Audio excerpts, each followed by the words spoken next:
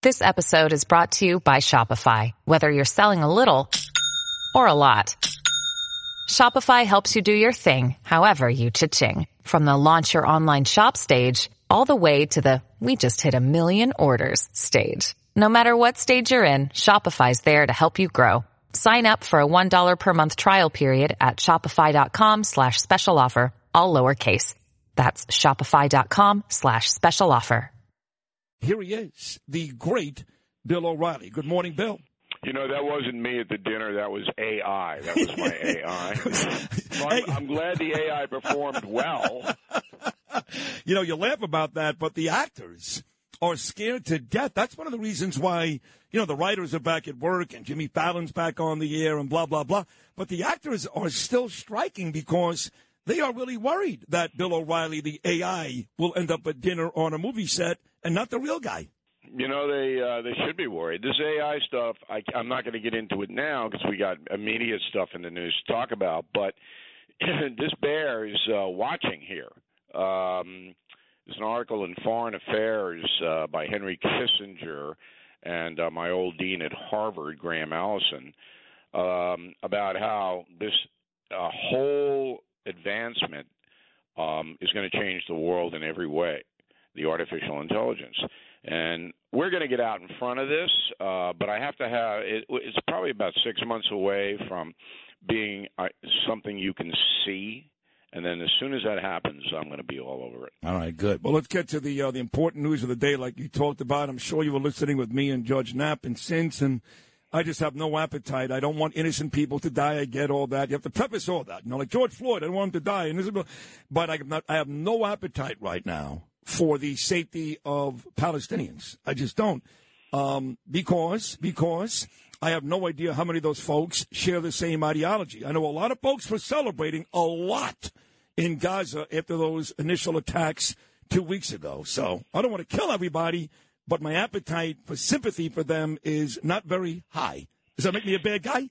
No, but you don't win the war that way. You don't win the long-term conflict that way. So what should happen is this, and this is what drives me crazy about not only the United States, but NATO and the other leadership that's on the side of good. I mean, you know, Putin and China and Iran, and these are the evildoers, okay? That's who they are. They're not going to change. But right away, the United Nations should have stepped in and said, we're going to establish camps in Egypt, northern Egypt, okay, for women and children only. And Israel will give us a safe corridor for maybe 2 or 3 days to evacuate any families, women and children, no men, all right, who want to go into these UN-administered camps. Okay, and then we're appealing the United Nations for donations from all over the world, and certainly Biden, who gives away money every single hour, would do that, and the NATO nations would too. That's number one. So then you take that issue away. It comes out, and Israel would support it. They'd support it. So after the 3 or 4 day period where they come into Egypt, again, just women and children, no men, then Israel has to do what is necessary, which is destroy the infrastructure of Hamas. Now, I would also apply to that if you are a Palestinian man living in Gaza, an Arab living in Gaza, you can surrender.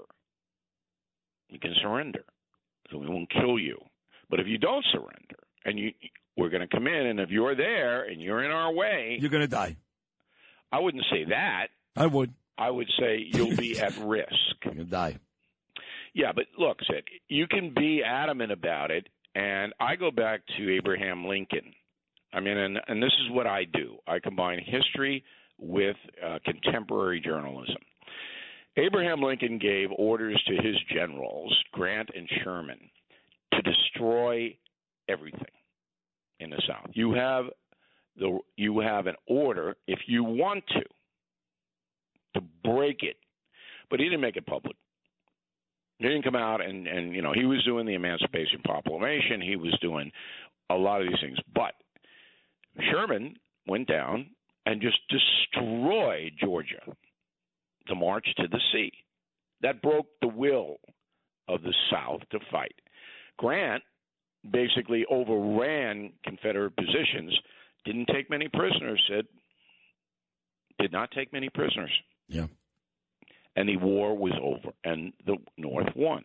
That's how you conduct it. You don't put in your face, because there are so many people in the world that use this kind of a situation to up the hatred, to up the violence. You want to win. That's all fair. No, that's fair. And I think some of the reason why I'm so angry today, besides the obvious, I'm a Jewish boy, and my people were absolutely slaughtered.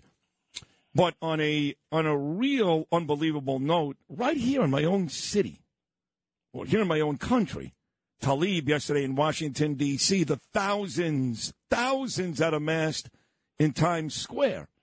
I knew anti-Semitism was alive and well, and I knew there'd be part of the population that loved what happened 2 weeks ago.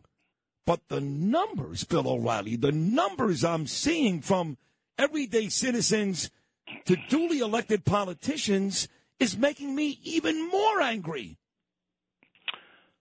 Okay, and that's fair. That's fair. But then you have to step back from the emotion and say, I'd say 80% of New Yorkers are on the side of Israel. How do you know that? Because when I see these pro-Israel rallies, for every one of them, there's 4 pro-Palestinians at their rallies. Yeah, but that's because they're organized, and the pro-Israel force is not. So these people belong to far-left progressive units where they get emails and texts all the time. Meet me here. We're going to do this. They're what they call activists. Most decent people are not activists. They're on the Long Island Railroad trying to make a living. Okay? Yes. That's why you see the constant. They can get these people out there because all these people do is hate. That's their whole life. It's like somebody listening to WFAN. That's all they do is do sports. All these people do is hate. Yeah. It's not just Israel. They hate conservatives. They hate Trump. But that's their whole life. Okay? So I wouldn't worry about – I know it's annoying and it's, you go and you shake your head. But out of a metropolitan area of 16 million people, all right, 2.5 times the population of Israel, by the way, you're going to have cranks. You're going to have these people.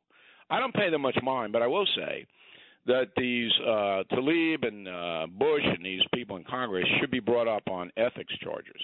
Well, I just had Dov Hikind on literally 30 minutes ago live from Israel, and he has already reached out to Hakeem Jeffries, who, if Republicans aren't careful, will be the next Speaker of the House, and said, yes, Tlaib, Omar, AOC. You bet. And they're doing, AOC is playing a game now. I know she is, but they're doing this right in front of you. They don't care. They should be the subject of an ethics investigation in the House because what they're doing is promoting violence. So that's the ethical breach. You bring them in and go, okay, Congressperson, you're promoting violence, and here's what you said from your elected position in Washington, D.C. And then if there's an ethical violation, which there obviously is, then you can embarrass them to the extent that if they continue to do it, you can expel. So again, I want to win this, Sid. My whole life I've been up against the forces of evil, and literally, and I beat them most of the time. But I found that in the early part of my career, I got emotional like you, and every time I got emotional, I lost. But you made more money. Well, is that about money? I mean, I make money because I'm brilliant. Yeah. I mean, that's what happens. No, that's a joke. No, though it's true though. You do. No, it's not a joke. It is true. You do, and I make money because I'm entertaining. Not nearly as smart as you. No, you make money because you're number one, and that's what called a meritocracy. And by the way, I want to point out that a lot of this that we're talking about now, we're going to discuss at the Huntington Theater on Friday the 27th. Our backgrounds, O'Reilly's background in Levittown and Sid's background in Brooklyn, and what our family life was like, and how that directed us to where we are today. And then we're going to talk about a bigger picture of what the deuce happened to New York. How did we go from a traditional city of working-class people to these nuts in Times Square who want Jews dead. How did that happen? Now, we're going to do it in a funny way, I hope, but that's the theme of a New York state of mind, that, we're all in this together, but we're really not all in this together. What happened? So I think it'll be an interesting exercise. It'll be a lot of fun, so people should, if they want to join us, go right in now and go to Ticketmaster or the Paramount Theater in Huntington.